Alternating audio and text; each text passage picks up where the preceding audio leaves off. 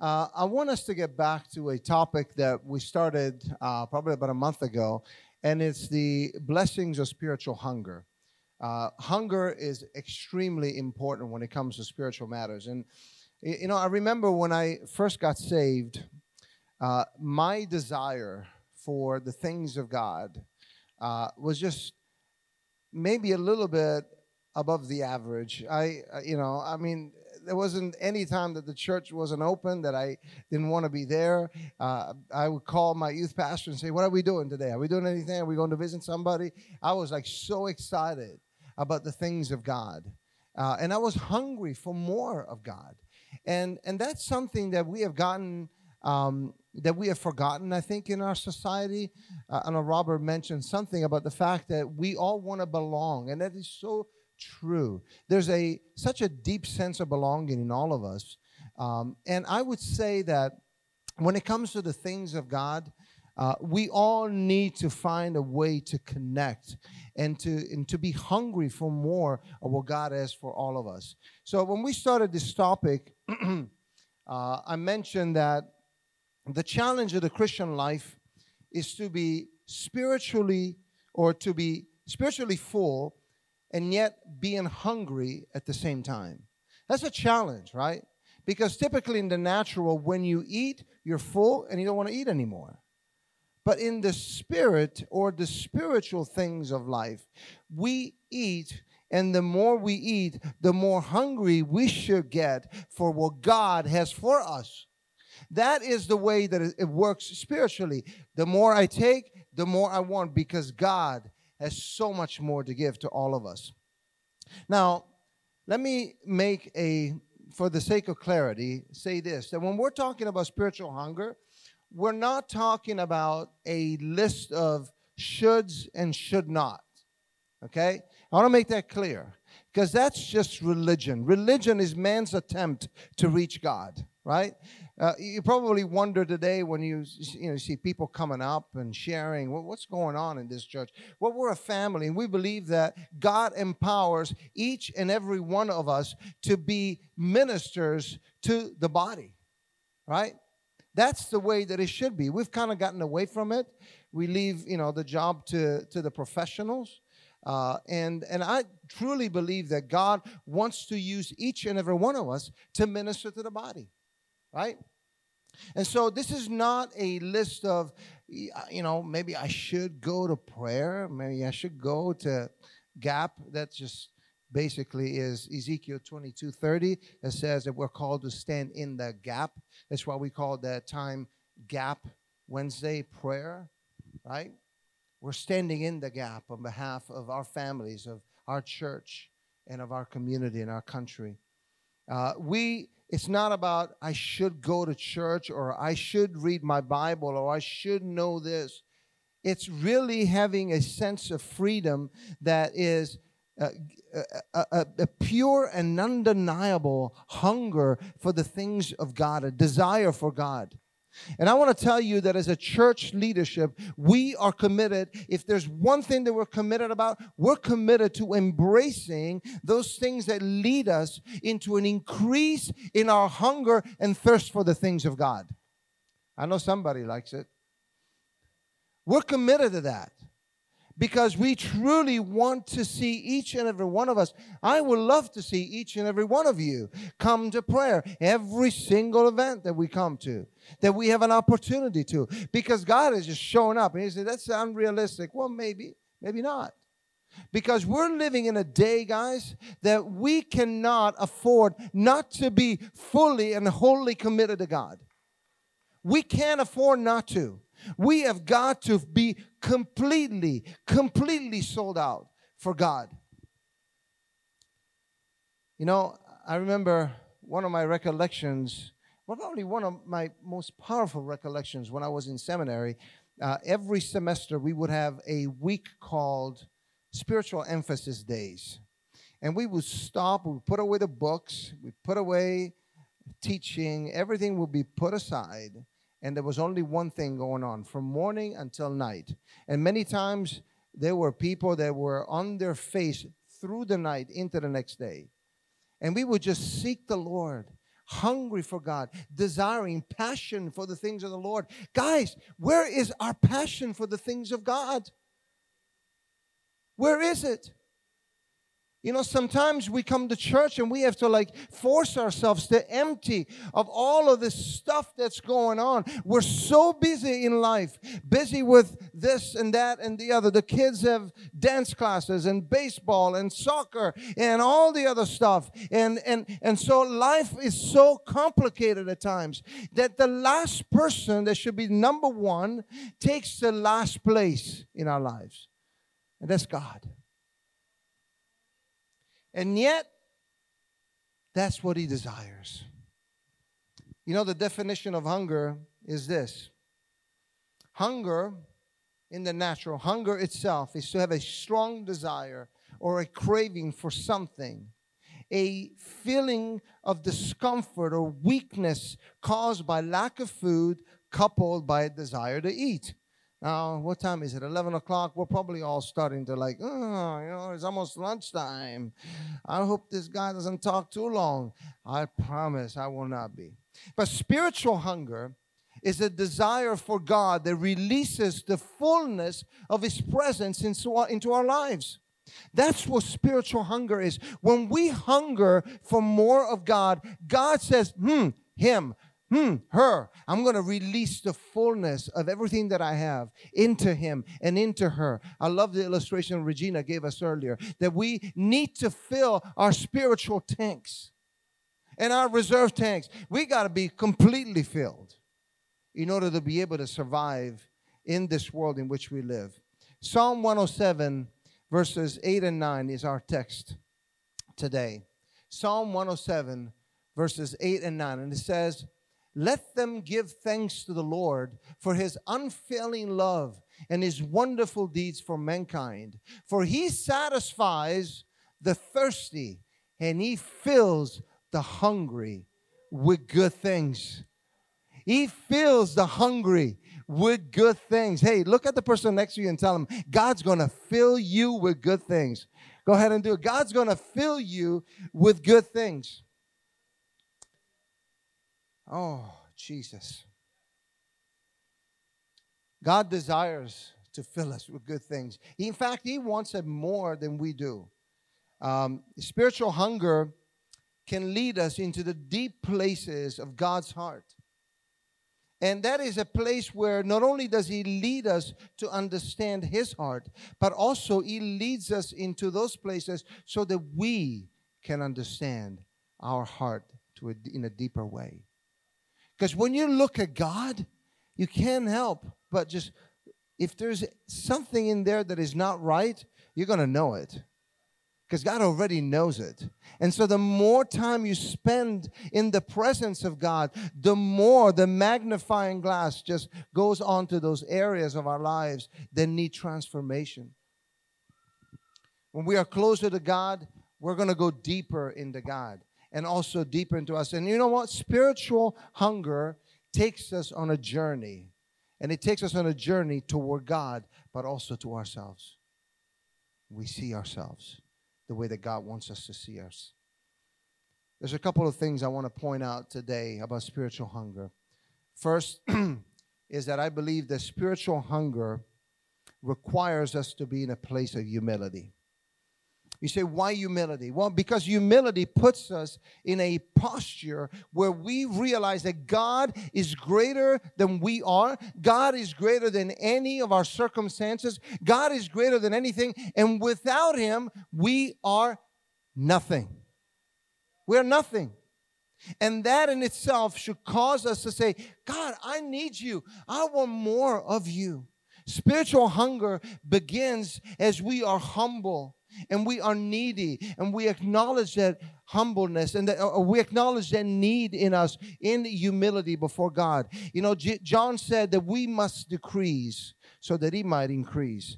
And I hope that that is your desire, and that is your prayer today, that we would decrease, that our desires in this life and the things that we want to do would not take a second place or a backseat to the things of God. That is what God wants from each and every one of us.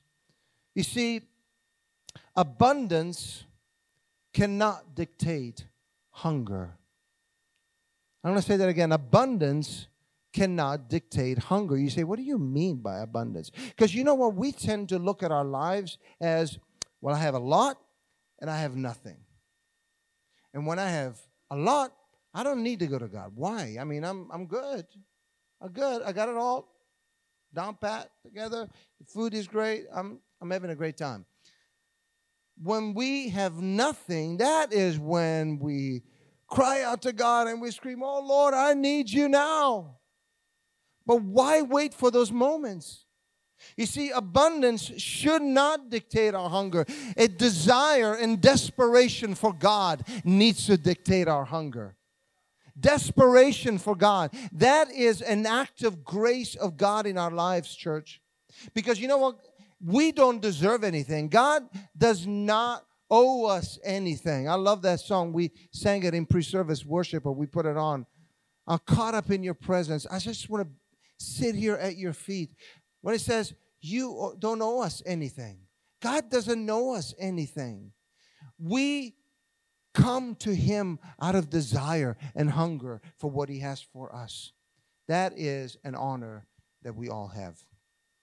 Secondly, hunger pulls on heaven. Jesus taught us this. He said, your kingdom come and your will be done on earth as it is in heaven. Your will be done on earth as it is in heaven.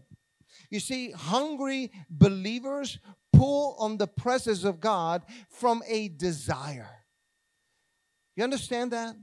When we pull on God's presence, we're basically crying out for God. We're saying, Lord, I need you more today than I did yesterday. And tomorrow you're going to say, Lord, I need you more today than the day before when I cried out, I need you more. And then on and on and on and on it should go. Our hunger and passion for God should always increase because of who He is and what He represents in our lives. Hungry believers pull on the presence of God. We put a demand on what God already has spoken in His Word. And He would do when we become, imagine what He would do when He sees our hunger and we really, truly become ravenous for the things of God. Imagine what He can do. We limit God to the realm of our experience many times. We limit Him based on the outcome of our day sometimes. We limit Him based on our past experiences or our unsuccessful experiences in God. But you know what? God is God regardless of your past, of your present, or your future. God is God regardless of the circumstances that you've lived. You know, you may look at yourself today and you might say, you don't know where I come from. It doesn't matter to God. It doesn't matter. When you come and you acknowledge that He is, and He is the rewarder of those who diligently what? Seek Him. Seek Him. And you shall seek and you will find me, He says. So when we are hungry and thirsty and desiring, we're going to pull on heaven, all the resources of heaven, and God is going to bless us with. Hunger is a gift. And hunger will move us from where we are into something greater for God. Now,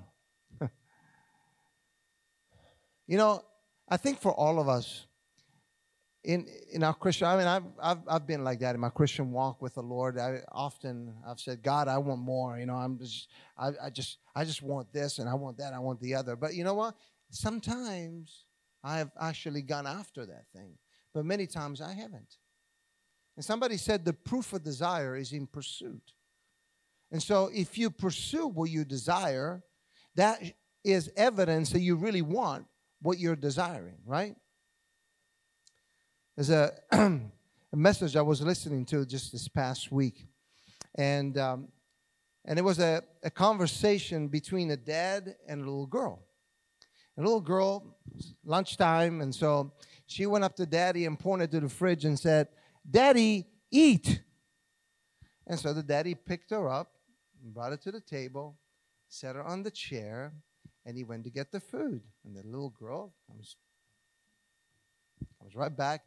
"Daddy," pointing to the refrigerator, "Daddy, eat." And Daddy picks her up, puts her back on the chair. "You stay right here. Daddy's going to bring you food." And the little girl this time, stomping her feet, little attitude, kids don't have any attitude, right? "Daddy, eat." And when she was saying that, she said, my brother and I were talking and laughing about this little girl doing this. But she said that when he was retelling the story and they were laughing about it, the Holy Spirit told her, wait a minute, don't laugh too hard. That's exactly what you do.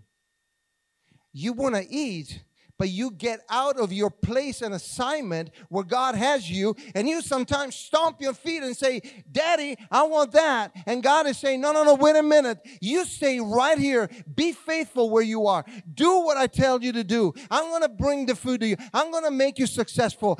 Just be in the place of my assignment for your life. Now, many of us are looking for great ways to demonstrate the power of God, to be great men and women of God. When God is saying, "Hey, you know what? Will you hush her? Will you greet? Will you take care of the children? Will you give? Will you be generous?" We just tend to want to take what we think is the gospel according to you and according to me. But you know what? That is not what God says. When He says, "I want you hungry because I want to take you from where you are now to something greater," when you come into and you get yourself into a place of expectation for my hand to move on your behalf and not you. And sometimes, I can't tell you how many times I've done that. I've been in a place of expectation, just so excited, and God is like, right here. Right here. Jesus said in John chapter 6 and verse 44, "No one can come to me unless the Father who sent me draws them." No one. You think about it. When we submit ourselves in humility before God, that is when God takes us and He draws us to Himself. And He gives us the desires of our heart. Hunger, my next point, must be satisfied before it disappears. You see, when the Holy Spirit draws us to the Father, we need to act upon it before we just talk ourselves out of it. How many times, can you be honest? How many times have you thought, "I'm going to go and pray right now and read my Bible and just spend some time with the Lord," and then something else came up and you didn't do it? Be honest. Really, it should be all of us, right? That's right. Feet up, everything. I'm with you, brother. I can't tell you how many times I'd be sitting at my desk and I'm taking care of my emails and doing some stuff, and I feel the Holy Spirit drawing me to Him, and He says, "Come now." And I'm like, a minute? Did I finish that email? And then that desire vanishes and fades just like that. It's interesting that Regina talked about gas, because I thought about the same thing. When we had gas shortage in the city, everyone was just going to town. Line up for hours and then bring your tank, your mason jars, whatever you could find at home. Just put some gas in there. We never know. We might be this is the apocalypse of apocalypse. And I'm just going to do whatever I need to do in order to take what I need for my life. Why is it that we don't do that for the spiritual things? We become hoarders in the natural, but we become poor and wretched in the spirit. Oh, well, I mean, like, I'm so busy. I can't, my life is just like a complicated mess. Well, you know what? God will give you what you need to uncomplicate your mess if you trust in Him. Isaiah 55 verse 2 says, why spend money on what is not bread? Why? And your labor on what does not satisfy.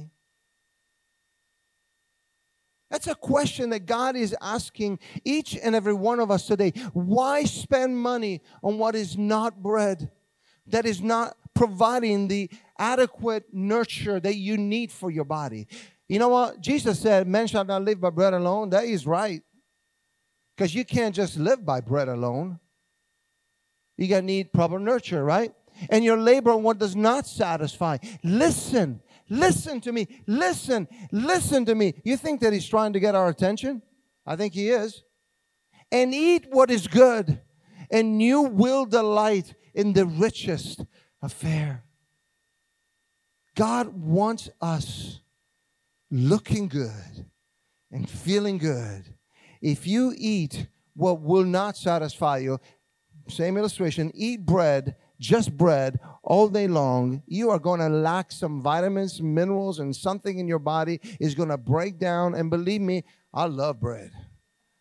I wasn't born in Italy just for no reason. It was like, it's one of those things that just like God just puts on Italians, right, Jim? I mean, it's like bread and Italy just go together. So just give me bread. My birthday, it's already passed. Never mind.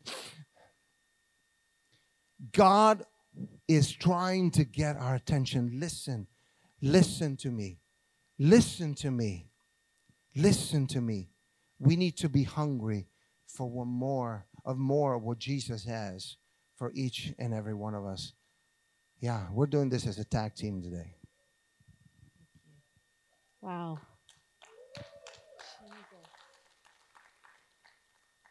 Oh, wow.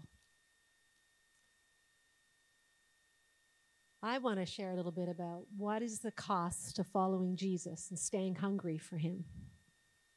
Can we put up Matthew 16, 24, 27, please? Thank you. Why don't we read it together? Jesus turned to Peter and said, "Get away from me, Satan. You are a dangerous trap to me. You are seeing things merely from a human point of view, not from God's." Then Jesus said to His disciples, "If any of you wants to be my follower, you must give up your own way, take up your cross, and follow me. If you try to hang on to your life, you will lose it. But if you give up your life for my sake, you will save it. And what do you benefit if you gain the whole world, but you lose your own soul? Is anything worth more than your soul? For the Son of Man will come with His angels in the glory of His Father and will judge all people according to their deeds." Yeah. What does cost mean? What cost? Any amount paid or required in payment for a purchase or a price. The cost at which something is obtained. What's it costing me to serve Jesus in 2021? To stay hungry for Jesus.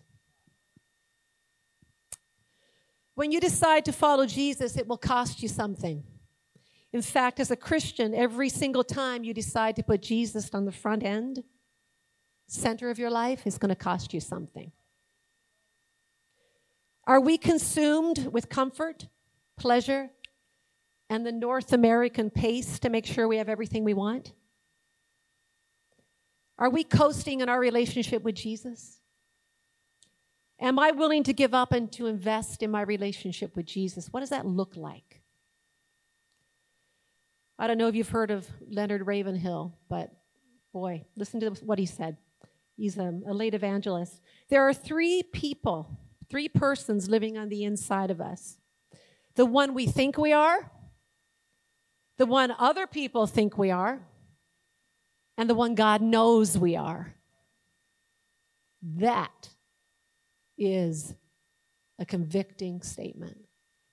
Who am I really on Monday morning?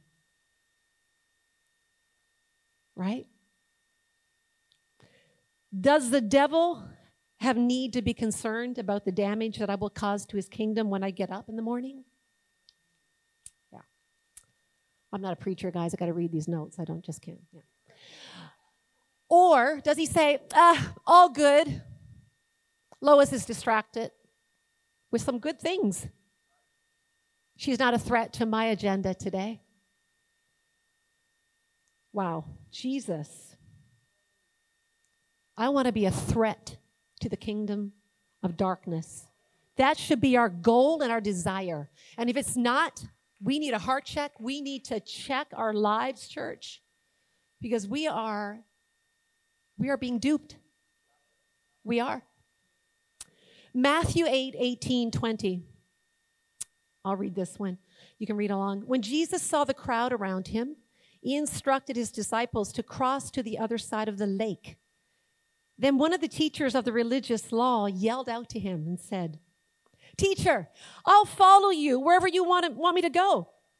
But Jesus replied, "Foxes have dens to live in, and birds have nests, but the Son of Man has no place even to lay his head." You see, these guys had a very prestigious job of teaching the law and breaking down the law to the people. They were considered really the way to God, their teachings. Jesus was saying, really, following me is not easy. It involves more than intellectual mastery and great theological conversations. Following Jesus entails being willing to forego life's normal comforts. There's something inside all of us that wants to preserve things at all cost. We want God to either help us or we want him to get out of the way. That's what I struggle with. I don't know about you. Many times I want that answer. I want it my way. And if not, you know what, God? Yeah, I'll come to you, in a few days or when I'm ready. I believe the time is here that we can no longer take our Christianity as casually as we have.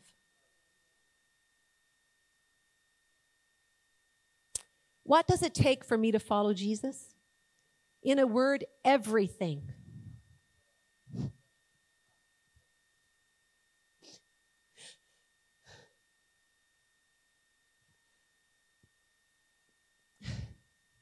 My days, my nights, my time, my money, my effort, my wants, my desires, my hopes, my dreams, my goals, my perspective, my preferences, my schedule, my reactions, even my coping mechanisms, my bad habits, my sin, my very self, my everything, every moment, every day, day after day, as long as I live.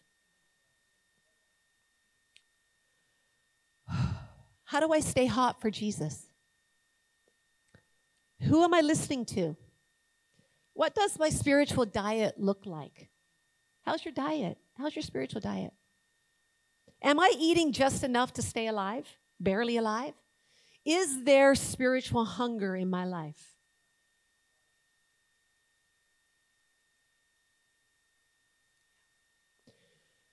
The things that are closest to our hearts are the things we talk about. And if God is close to your heart, you're going to talk about him. Right? Charles Spurgeon said, "I will not give a rusty nail for your religion if you can be quiet about it. That which is nearest to the heart is generally most on the tongue." Check my heart, Jesus. Don't let something that doesn't even matter in the long run act as a little G in your life. The little gods always disappoint. God doesn't. God has a plan for your life. To put anything other than God at the center of your life is self-destructive. What are you trying to preserve that you need to surrender to God?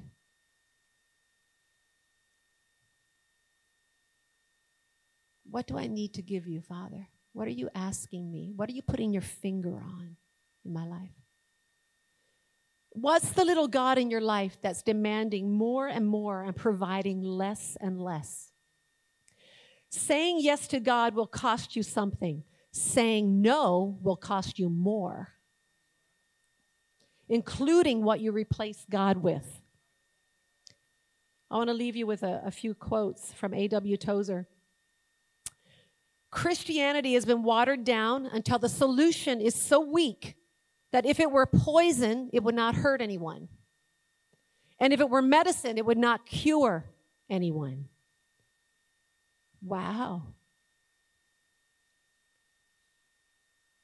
What have we as a church gained if we're popular, but there's no conviction, no repentance, and no power?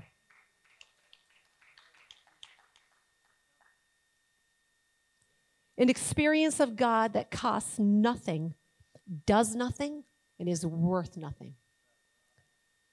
Father God, have mercy on us. Cause us to come alive by the power of your Spirit. Ignite the fire that once used to burn. Ignite the fire in us. Holy Spirit, fan into flame the gifts. Fan into flame our love for you. I want you to know that every word of this is from my life. And I invite you to apply it and say, God, yeah, I don't want to be something at church on Sunday to come together and worship and be that certain persona. I want to be making the devil shake, literally, as I step foot out of bed on Monday morning, and be effective every moment of my life, everywhere I step. Yeah. Jesus, thank you. Amen. Amen. Thank you, Lord.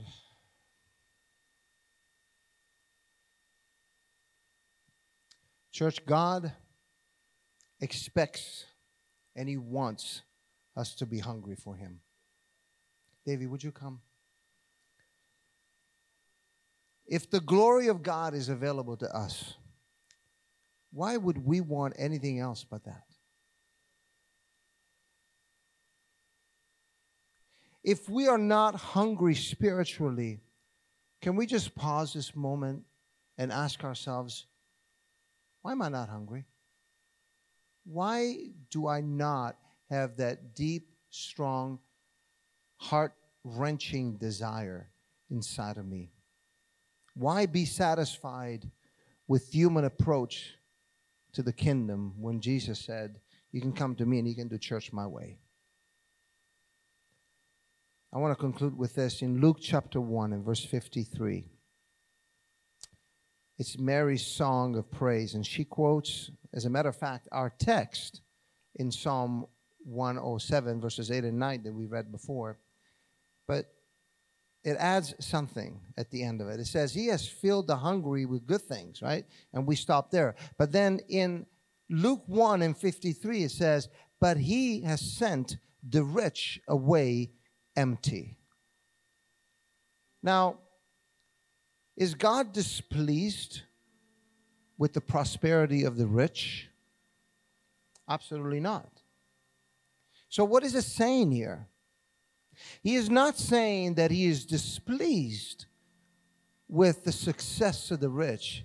But what He is saying is that if you don't remain in a place of dependency on me, if your reliance is on your riches more than it is on my kingdom and my righteousness, then you are missing the boat. And what may happen is that God may remove a blessing if we become so dependent on that blessing that we stop depending on Jesus. You say, would God do that? How many of you are dads? Yeah.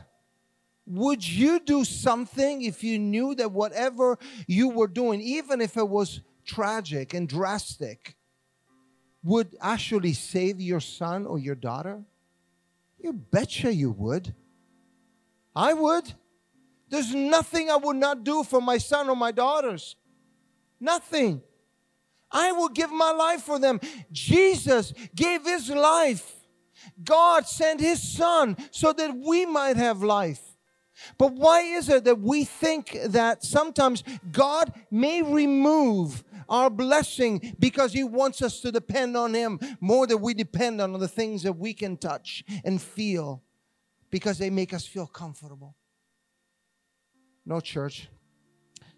The presence of God that we talk about so much in this church, the presence of God is the presence of God. Hear my emphasis. The presence of God is the presence of God. That means that He is here. The psalmist says that He tabernacles with His people. And that literally means that He sets a tent in the midst of His people when they praise Him.